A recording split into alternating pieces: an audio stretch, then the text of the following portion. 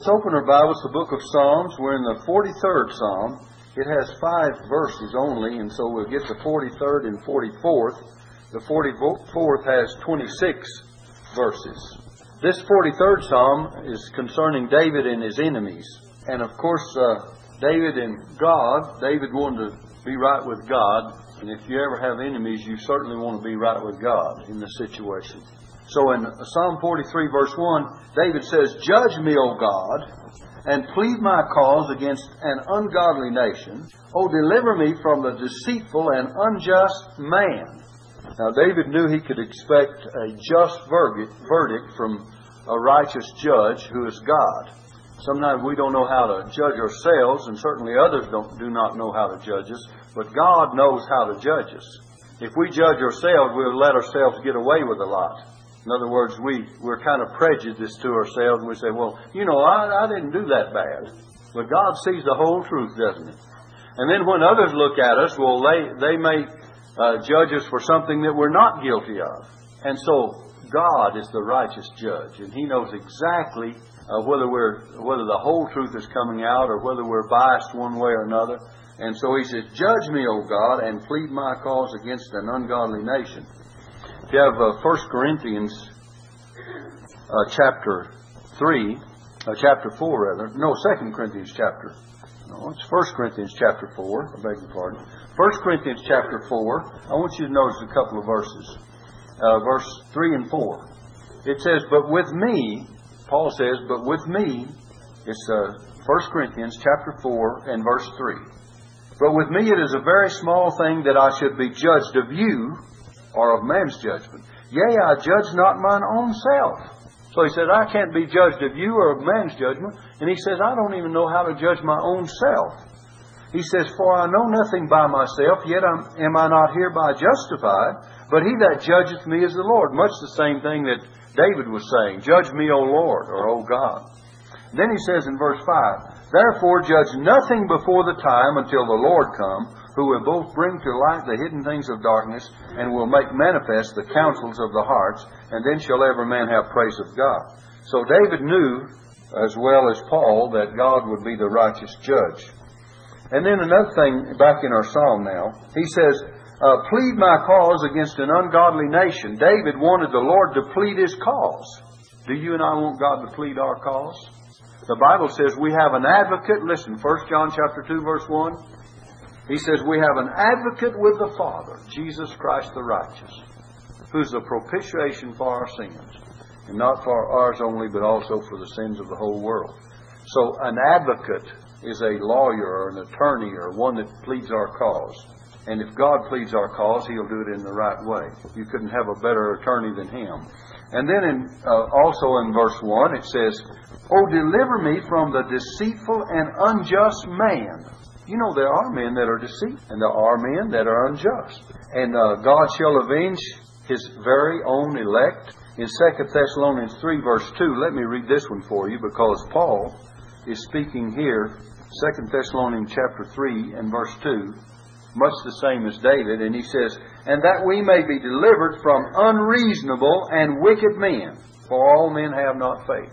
That was Paul's plea with God.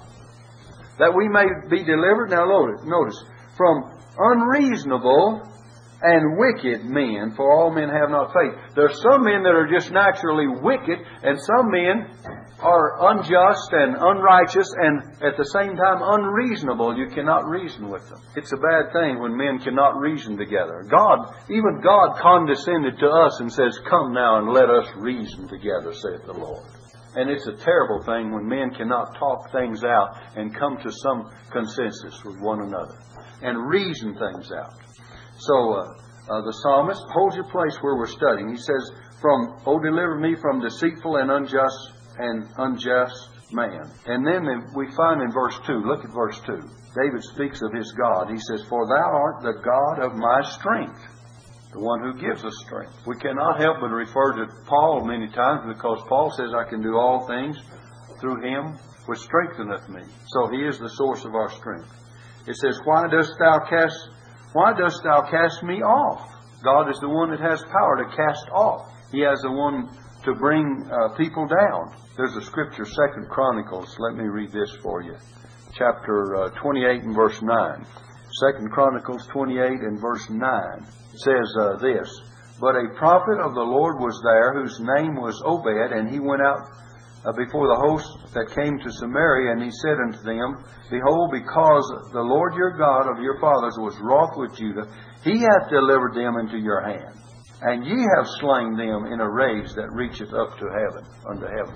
So God delivers into their hands, and He is the one that can cast off, and He is the one that has control of nations and men.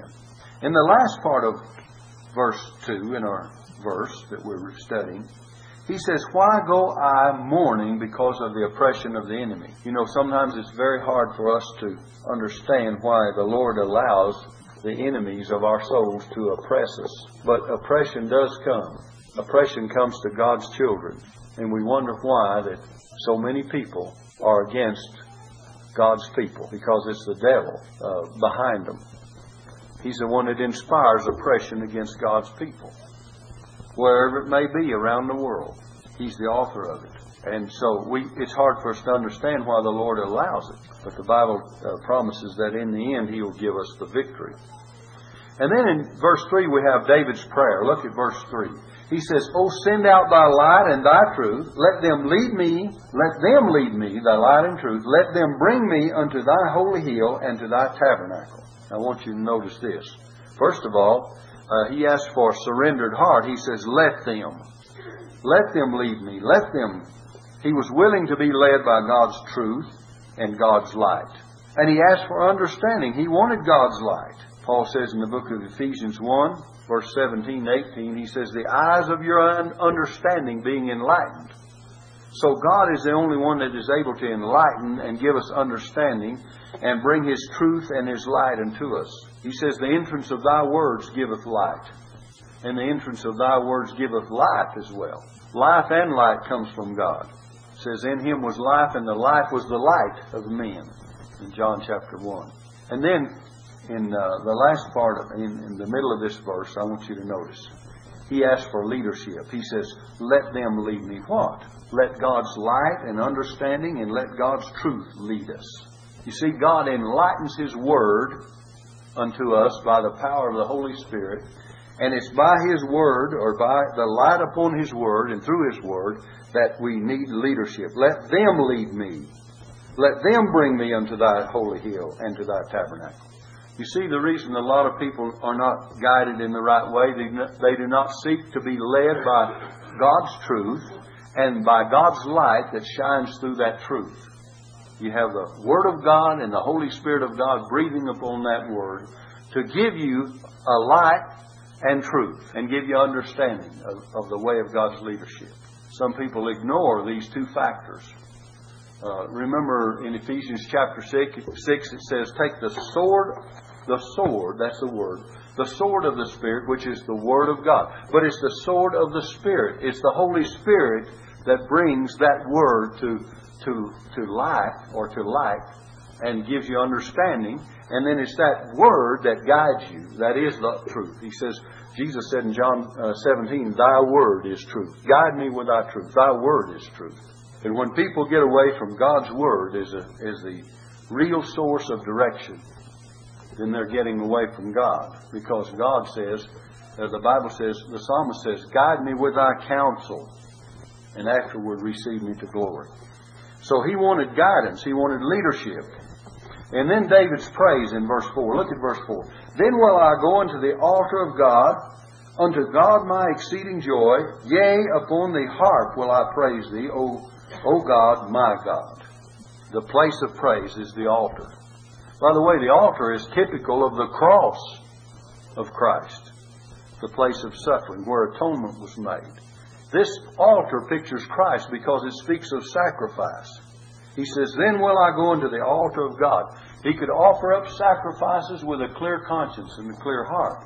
But we receive Christ as our sacrifice by faith. And we praise God for the blessings that come to us through Christ's sacrifice.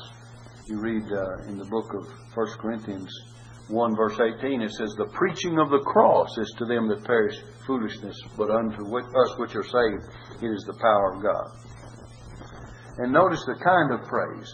He says, then will I go unto the altar of God, unto God my exceeding joy. It was the kind of praise was exceeding joy. If you want to turn to 1 Peter chapter 1, let me give you verses 6 through 8.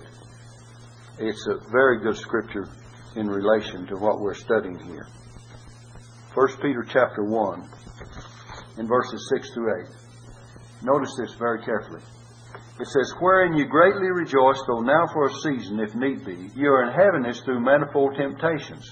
Now look, that the trial of your faith, being much more precious than of gold that perisheth, though it might be tried with fire, might be found unto praise and honor and glory at the appearing of Jesus Christ, whom having not seen ye love, in whom though now ye see him not, yet believing, now look at this, ye rejoice with joy unspeakable and full of glory.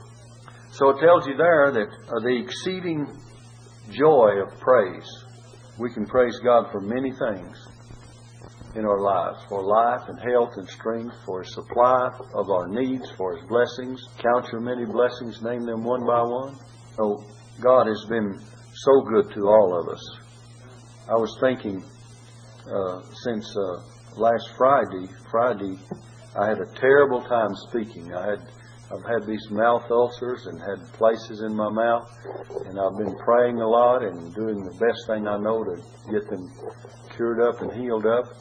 And Sunday morning I was a whole lot better, and all of this week it's been almost miraculous that I told my wife yesterday and today, the day before, I said, it's the first time I've been able to speak without hurting or eat without hurting. And I'm just thankful to God for that, because I don't have that problem today. And I'm trying to do everything I can to remedy it. And the Lord has been real good to me. You know, it's real hard to preach when you're hurting, and when every word you say is pain. And that's the way it's been for a lot of times, and that's why I've slurred my words a whole lot. And so there's a reason for it. But anyway, I am thankful. And we can thank God for life every day in health and strength. And then the instruments of praise. Notice he says, upon the harp will I praise thee, O God, my God. So there are instruments of praise and of music. And here the harp was spoken of in the Old Testament. And then I want you to notice in 43 verse 5, it says, why art thou cast down, O my soul? David asked himself the question. He scolds himself for the lack of hope. Why art thou cast down, O my soul? Do you ever ask yourself, why are you cast down? We must not go altogether by our feelings. We should not be cast down. We should be lifted up. Remember, Paul speaks of the hope of the second coming of Christ, 1 Corinthians chapter 4, and he says, but I would not have you to be ignorant, brethren, concerning them which are asleep, that you sorrow not, even as others which have no hope. We don't need to go around like people that have no hope. He says, if we believe that Jesus died and rose again, even so them also which sleep in Jesus, will God bring with him? He says, for this we say unto you by the word of the Lord, that we which are alive and remain unto the coming of the Lord shall not prevent. The word means proceed or go before them which are asleep, or the dead in Christ. But the dead in Christ shall arise first, and we which are alive and remain shall be caught up together with them in the clouds to meet the Lord in the air, and so shall we ever be with the Lord. Then he says, wherefore, comfort one another with these words. So we don't need to be cast down. Why art thou cast down, O my soul? You've heard me preach of the Pharisees and the Sadducees. The Pharisees were those that went according to the perfect letter of the law, and the Sadducees were those that did not believe in the resurrection or any spirit or any hereafter or any heaven. And you've heard me say that that's why they were sad, you see, is because they have no hope. Sad, you see, have no hope. Why art thou cast down, O my soul? Well, we shouldn't be cast down, should we? And David scolds himself for having a feeling of unrest. He says, why art thou disquieted within me? For having a spirit of unrest. When Jesus says, peace I leave with you, My peace I give unto you. Not as the world giveth peace, give I unto you. In the 14th of John. And then he said in John 16, in the world you shall have tribulation, but be of good cheer, I have overcome the world. He says, these things have I spoken unto you, that in me ye might have peace. So if we're going to have the peace, we have to know what He has spoken, right? So the Word automatically brings peace.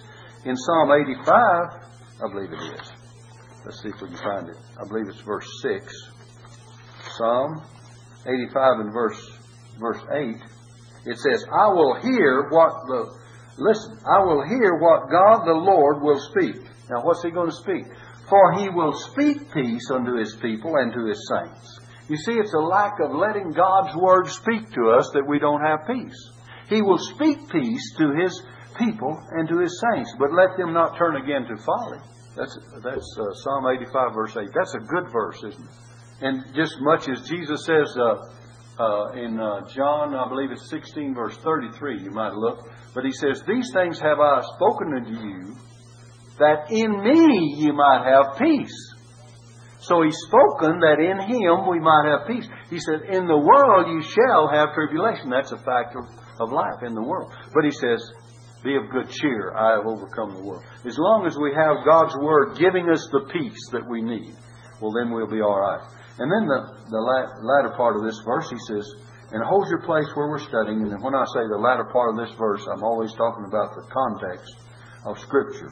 For I shall yet praise Him who is the health of my countenance and my God. The future of His hope. The basis was His hope in God. Hope in God, he says, that's the basis of His hope. For I shall yet praise Him, that's the future of His hope. And then he says, who is the health of my countenance and my God. This is the means of His hope.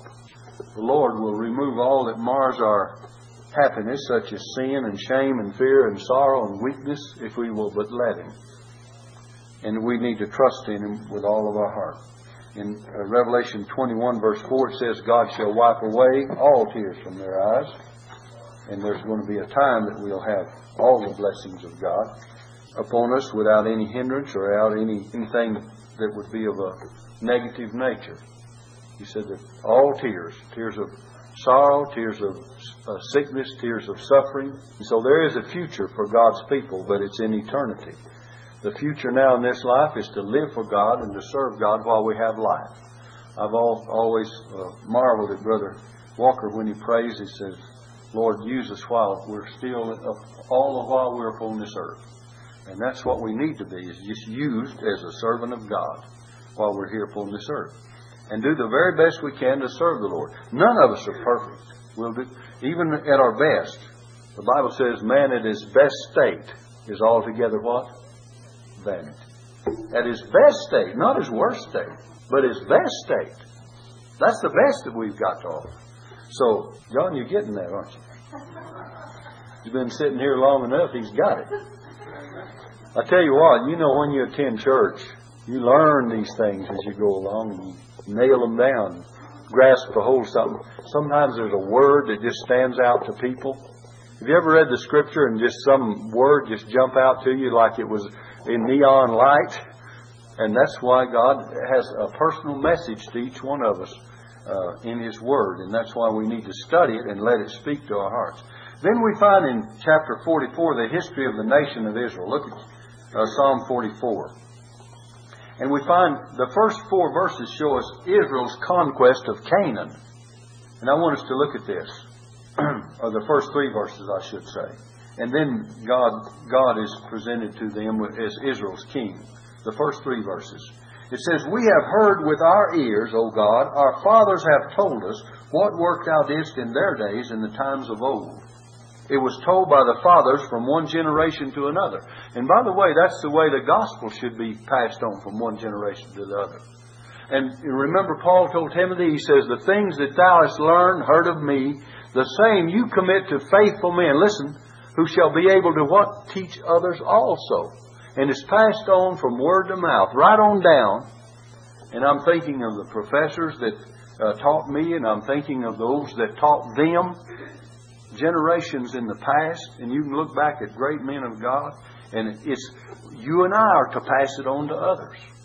And then hopefully they will receive those same blessings and same convictions and pass them on to the next generation. And so Paul told Timothy, the same things that I've taught you, you commit to faithful men. He says, put it in their care, that they may be able to teach others also. You know, I cannot help but glory in the men that I was privileged to learn under. Dr. Conley, Dr. Godsoe, Dr. Earl K. Oldham. I mean, some great men of God back there, and Dr. George Norris and Dr. Raymond Barber, and there are just multitudes, just numbers of them that I could call their names, and we just appreciate them so much. Roy A. Kemp could take the book of Revelation and teach that book of Revelation. He had charts. He hung all over the wall, great big charts. And he would point to the chart, but he'd quote you the verses. And he knew it from Revelation, the first verse, chapter 1, verse 1 to 22, 21. And he knew every verse in there. And he'd say, now in chapter 4, verse 5, it says so-and-so. And he'd teach it. And he was a wonderful teacher, as well as many others that I knew. And it's my business to try to ground into the people that are under my ministry and those that listen to me, young and old, the things of God that were given to me. And I try my best to do that. And so let's go on with this. It says in verse 1, we have heard with our ears, O God. Our fathers have told us what work thou didst in their days in the times of old. It was told by the fathers from one generation to another. And in verse 2, it says, how thou didst drive out the heathen with thy hand and plantest them. How thou didst afflict the people and cast them out. That was the enemies. For they got not the land in possession by their own sword, neither did their own arm save them. Israel did not get it by their own power, but thy right hand and thine arm and the light of thy countenance, because thou hadst a favor unto them. God gave them the land. Israel could not have conquered the land without God's help. You read Joshua 24, verses 8 through 13, and I won't have time to read it. But it tells of how that God gave them the land. And, maybe we'll just turn to it for a moment. Joshua 24. Let me just read a few verses. In verse 8 it says, I brought you into the land of the Amorites, which dwelt on the other side of Jordan. In that same verse he says, I gave them into your hand, and on down. And then verse 13, for I have given you a land for which ye did not labor. Verse 13, this Joshua 24, verse 13. I have given you a land for which ye did not labor, and the cities which ye built not, and ye dwelt in them, of the vineyards and oliveyards which ye planted not, do ye eat. Now therefore fear the Lord, and serve Him in sincerity and in truth, and put away the gods which your fathers served on the other side of the flood, and in the land of Egypt, and in Egypt, and serve ye the Lord.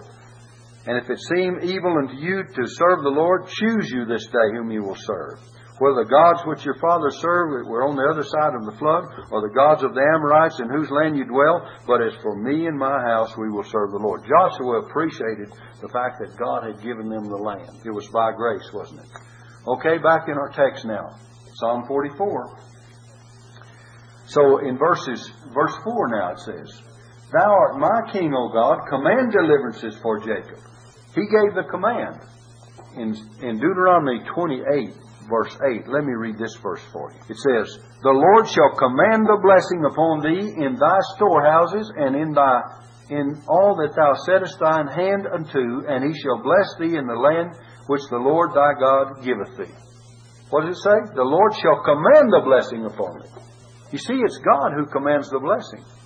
And you know, as God commanded the blessing for the nation of Israel, so will God command the blessing upon you and I individually, and upon the church locally. And it's according to His command and His blessing that anything happens for good in the church. And it's according to His command and His blessing that anything good comes into your life, and it's by His grace. You see, God has control of it. He can turn it for good, even though others may mean it for evil. It doesn't make any difference what it is. A little that a righteous man has is better than all the wealth and riches of the wicked. Whatever amount God has given you, it's a better blessing than all the wicked. Learn to accept God's blessings as sufficient for your needs. And don't go around. Let me tell you a secret. Don't always complain about being so poor, because God may someday make you very poor, and then you'll really have something to complain about.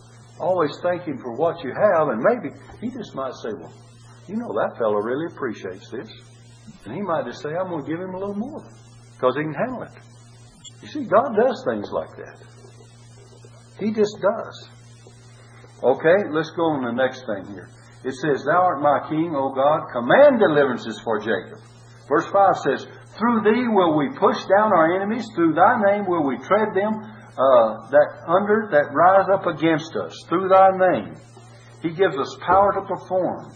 The Bible says, For it is God that worketh in you, both to will and to do of His good pleasure. Look at verse 6. For I will not trust in my bow, neither shall my sword save me. He alone has the power to save. He is able to save them to the uttermost that come unto God by Him, seeing He ever liveth to make intercession for them. Hebrews 7 verse 25. He alone is able to save. Do you trust in your bow or your sword? Do you trust in your own power? Do you trust in your own weapons? Do you trust in your own defenses? Or do you trust in God's defenses? You know, the very moment we think we've got it all figured out and we have it under our own control, we're just barking up the wrong tree, aren't we? But God has it under His control, and He gives us His blessings. It says, But Thou hast saved us from our enemies, and hast put them to shame that hated us. Thou hast saved us from our enemies, and hast put them to shame that hated us. In God we boast all the day long, and praise Thy name forever. Selah. So it's in God that He gave the blessings and praise to. He received glory from the nation of Israel. Now then, let's notice in verse 9. We find Israel's blindness spoken of in verses 9 through 15. Israel was blinded. But Thou hast cast off and put us to shame, and goest not forth with our armies. Remember, Paul says blindness has happened in part to Israel. They did not know that why they had been cut off. The nation did not know why they'd been cut off. He says, Thou hast cast off and put us to shame, and goest not forth with our armies. In Romans chapter 11, verses 13 through 35, it's a long passage of Scripture, but I'll just read a couple of verses. I think the best one, verse 20 would help. Well, because of unbelief they were broken off, but Thou standest by faith. You have verse 20? And then it says, in verse 25, it says, For I would not, brethren, that ye should be ignorant of this mystery, lest ye should be wise in your own conceits. Speaking to the Gentile world, he says that blindness, in part, is happened to Israel until the fullness of the Gentiles be come in. And so all Israel shall be saved, as it is written, There shall come out of Zion the deliverer, and shall turn away ungodliness from Jacob. See, God made a covenant with Israel. And that whole 11th of Romans would be good to read. We won't have time to read it, but you read it concerning the fact that they did not realize why they had been cut off. But they were cut off because of unbelief, because of their lack of faith in God and serving God. They just didn't follow God. And God says, okay, if that's the way you feel about it, I'll just cut you off, and I'll give the blessings to the Gentiles. And then He says, but all Israel shall be saved. Finally, they're going to return. In fact, we have it in this psalm where they repent and turn to God and ask for His redemption. This psalm is rather prophetic of what happens to the nation of Israel. That they're now cut off and they will repent and turn back. But let's notice their condition back in the psalm now, verse 10. Thou makest us to turn back from the enemy, and they which hate us spoil for themselves. God gave the victory to Israel's enemies instead of to Israel. God used wicked nations to bring them down. That was a puzzle to Israel, wasn't it? But they should have known, because of their unbelief and their turning away from God, that they brought this upon themselves. Look in verse 11. Thou hast given us like sheep appointed for meat, and hast scattered us among the heathen. Israel was scattered among the Gentile nations. This happened in, by the way, later on it happened in 70 AD under the Roman ruler Titus. And when this psalm was written, it was prophecy, but now it's history because it's happened to Israel. Now it's been fulfilled in every detail as far as Israel being scattered among the nations. Verse 12 says, Thou sellest thy people for naught, and dost not increase thy wealth by their price. Verse 13, Thou makest us a reproach to our neighbors, a scorn and a derision to them that are round about us. Israel was made a despised people. Thou makest us a byword among the heathen, a shaking of the head among the people. They were a byword. Look in Deuteronomy 28, verse 37. Deuteronomy 28 and verse 37. It says this. Well, let's read verse 36 and 37. The Lord shall bring thee and thy king, which thou shalt set over thee, unto a nation which neither thou nor thy fathers have known, and there shalt thou serve other gods, wood and stone, and thou shalt become an astonishment, a proverb, and a byword among all nations, whither the Lord thy God shall lead thee. This is why God at various times has brought chastening and judgment upon the nation of Israel because of their disobedience. And He said they would be a proverb and a byword. They'd become an astonishment. And Israel has been an astonishment to the world even during this day and age because of the fact that the Bible speaks of God being with the nation of Israel, and yet we find them separated and scattered. And we know they're back in their homeland in unbelief, and they still disregard and have not recognized the Messiah. I'm talking about as a whole. Not that they're not some individual converted of the nation and the people of Israel. But I'm talking about as a whole. And they will recognize Him, and the Lord's coming is soon. And when the Bible tells us that they shall look on Him whom they pierced, and shall mourn for Him as for an only son, there will be a conversion of the nation of Israel at the end of the tribulation period. And before that, though, what's going to happen? The rapture is going to take place, and the dead in Christ shall rise, and the living saints will be caught up together to meet the Lord with them to meet the Lord in the air. Then there will be a 7-year period of tribulation upon this earth, and then the Lord is coming in Revelation 19 in power and great glory back to this earth. By the way, you've probably been noticing in the last few days all kinds of things being stuck on your door and out on the windshields of the cars, and this Bible prophecy meeting they're going to have. I haven't had a time to look at it, but I was in Roswell yesterday, and it was all over. They had them under every windshield wiper, and they're blowing all over the parking lots everywhere. But the thing about it is, when you listen to prophecy, you better get your feet on the ground first, because there's a lot of people that's got all these things so twisted up, you'll think you're in the middle of the tribulation period now, and you're not until the Lord comes. It's going to get worse. It's bad enough. It is bad. I'm not going to disagree with them on that point, because it is bad. And we have all these calamities, all these things coming upon the earth, and the pace of judgment and wrath and chastening intensifies, and especially when you get into after the saints are gone, it will just really intensify during the tribulation period. It'll seem like there's a greater rapidity to the happenings, the events. Now we've noticed. We noticed the earthquakes. We noticed the various violent acts like Oklahoma City. We noticed the hail the other day down in Fort Worth. We noticed the tornadoes here and there, the storms. We noticed also today, I think it said Louisiana had another 18 inches of rain. You see on the CNN news the floods. Yesterday they had about the same amount, or day before, and it's just terrible. It's just flooded. Well, all these things happen, and it's all in God's due time that He's trying to wake us up. He's trying to wake us up to individual and personal sanctification, repentance, and turning. And as a nation and as a people, too, to turn to God. This is a wicked world we're living in. And the Bible says, wicked men and seducers shall wax worse and worse, deceiving and being deceived. So we better be prepared to face whatever comes. But as we think about these things, well, let's notice the next verse.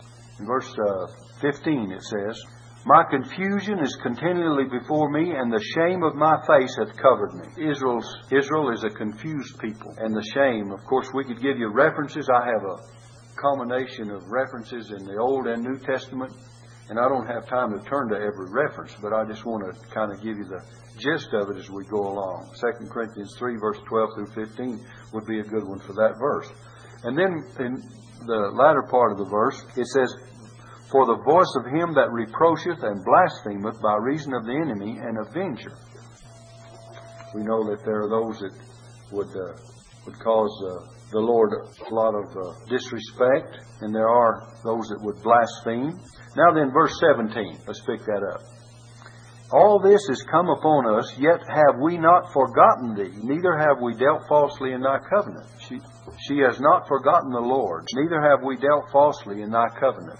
Then verse 18 says, our heart is not turned back, neither have our steps declined from thy way. She does not believe that she is backslidden. You know, Israel at times did not believe they were backslidden from God.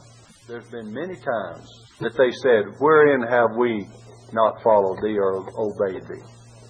If you turn to Malachi chapter 3, but you say, wherein shall we return? Let me give you Malachi chapter 3, the last book of the Old Testament. I think it must be a noise somewhere else, isn't it, rather than the speakers? Okay, Malachi 3. Let's pick up with verse 7. It says, even from the days of your fathers you're gone away. God says to Israel, even from the days of your fathers ye have gone away from mine ordinances, and have not kept them. Return unto me, and I will return unto you, saith the Lord of hosts. But ye say, wherein shall we return? Wherein shall we return? See, they didn't even know that they was away from God. And it says, will a man rob God? Yet ye have robbed me. But ye say, wherein have we robbed thee? And then God says, in tithes and offerings. And He says, ye are cursed with a curse, for ye have robbed me, even this whole nation. Well, we got a lot of noise. I think that's a little, I know what it is now. It's that little speaker in the nursery picking up all this stuff, causing this problem. I was not quite ahead of it either. In other words, it's hard to compete, is what I'm trying to say. It says in verse 8, will a man rob God? Yet ye have robbed me. But you say, wherein have we... See, they were always asking the question, wherein shall we return? Wherein have we robbed thee? You know, when people cannot see their own sins, it's terrible, isn't it? You know, you tell a guy, well, now look, this is what you need to do. You need to turn to God in this way because, you know, it's not right to walk the way you're walking. And some guy says, well, you know, I don't see anything wrong with what I'm doing, you know. That's the logical answer. That's the nation of Israel. Wherein, you know, we could go on about tithes and offerings, which is not the subject, but let's go on with this now. Back in our psalm, so she did not believe she was backslidden. Look at verse 18 again. Our heart is not turned back, neither have our steps declined from thy way. Though thou hast sore broken us in the place of dragon and covered us with the shadow of death. If we have forgotten the name of our God, or stretched out our hands to a strange God, shall not God search out, for He knoweth the secrets of the heart? She claims to be faithful, though she's utterly destitute of God's blessings, and she does not know that she's departed from God, but she does know that she cannot fool God. She says, God, shall not God search this out? They at least knew that much. The Bible tells us that neither is there any creature that is not manifest in His sight, but all things are naked and open unto the eyes of Him with whom we have to do. Hebrews 4 verse 13. The Bible says in Hebrews 4 verse 12, the Word of God is quick and powerful and sharper than any two-edged sword, piercing even to the Word of God, piercing even to the dividing asunder of the soul and spirit, of the joints and marrow, and is a discerner of the thoughts and intents of the heart. And then it says in verse 13, neither is there any creature that is not manifest in His sight, but all things are naked and opened unto the eyes of Him with whom we have to do. Have you ever seen people that go along in life as if, you know, God doesn't see, God doesn't know, and, you know, they can get by with anything? The Bible says, because sentence against an evil work is not executed speedily, therefore the heart of the sons of men is fully set in them to do evil. They say, because God hasn't judged, He's not going to. That's not the case. Don't put Him to the test, because someday He may just surprise you and bring the chastening that is due. And don't ever tempt God and say, well, God, you know, you're not there. You're not going to do anything about it. You can't fool God. And then the next verse, verse 22, notice what it says. Yea, for thy sake are we killed all the day long. We are accounted as sheep for the slaughter. You know, we're continually exposed to danger. Paul quotes this in Romans chapter 8, verse 36. He says, for thy sake we're killed all the day long. And then verses 23 through 26, we have Israel's repentance. First, it's Israel's prayer, Israel's complaint, Israel is humbled, and Israel's redemption. Four things in these next several verses. First of all, Israel's prayer. He says, "Awake, why sleepest thou, O Lord? Arise, cast us not off forever." The first thing is, wake up, Lord. They're trying to wake God up to help them. In verse 24, their complaint, "Wherefore hidest thou thy face, and forgettest our affliction and our oppression?" Their complaint was that God had forgotten them. Like Jesus cried out to Jerusalem, He said, "O Jerusalem, Jerusalem, thou that killest the prophets, and stonest them which are sent unto thee." He says, "How often would I have gathered thy children together as a hen gathereth her chickens under her wings, but ye would not." And He says, "Behold, your house is left unto you desolate." You see, their complaint was that God had forgotten them in their affliction, but they had brought about this condition themselves. And then Israel is humbled. Verse 25, "For our soul is bowed down to the dust, our belly cleaveth unto the earth." You know, sometimes it pays us to humble ourselves before God. And then the last thing is Israel's redemption. Notice, "Arise for our help and redeem us for thy mercy's sake." Well, the last thing they said was good, wasn't it? Arise for our help and redeem us for thy mercy's sake. Israel's redemption. And by the way, when we are brought to the humility place, and then we're brought to the place to ask for His redemption and His mercy to be extended, we're getting in a better condition of heart. So it ends up pretty good.